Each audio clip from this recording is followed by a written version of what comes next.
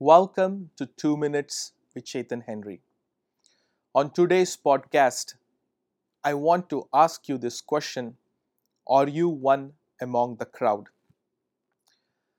The reason I'm asking this question is because when we become one among the crowd, it is possible that we will easily miss the purpose for which God has assigned for us to be in this planet in this hour.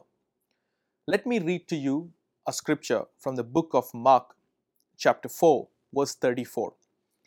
In fact, in his public ministry, he never taught without using parables.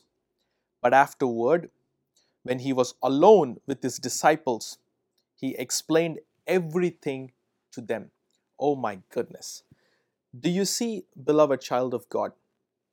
The Bible is saying that when Jesus ministered to the crowds of 5,000, he spoke to them in parables. But when he had an inner circle privately with his disciples, he revealed the secrets of the kingdom of heaven plainly to them. What was the difference? Those 12 or those 72, they were not part of the 5,000 crowd. They did things differently in their life. They were not just satisfied with the miracle of 5 loaves of bread or fishes. They did not eat and leave along with the crowd. Out of those 5,000, they transitioned to become part of the 72 because they said, I'm not here just for the miracle. I'm not just here for a parable from Jesus, but I want to have his lifestyle and I want to become his disciple.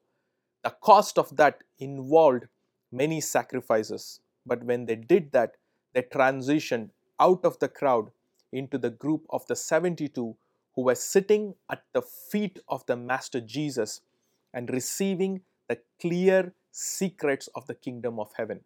So that is why I asked you this question: are you one among the crowd, or or are you one among the 72? So, beloved, may this word provoke your heart through the Holy Spirit to call you into a deeper intimacy with the Lord Jesus. I believe you're blessed. If you're blessed, please comment and share this with somebody. God bless you.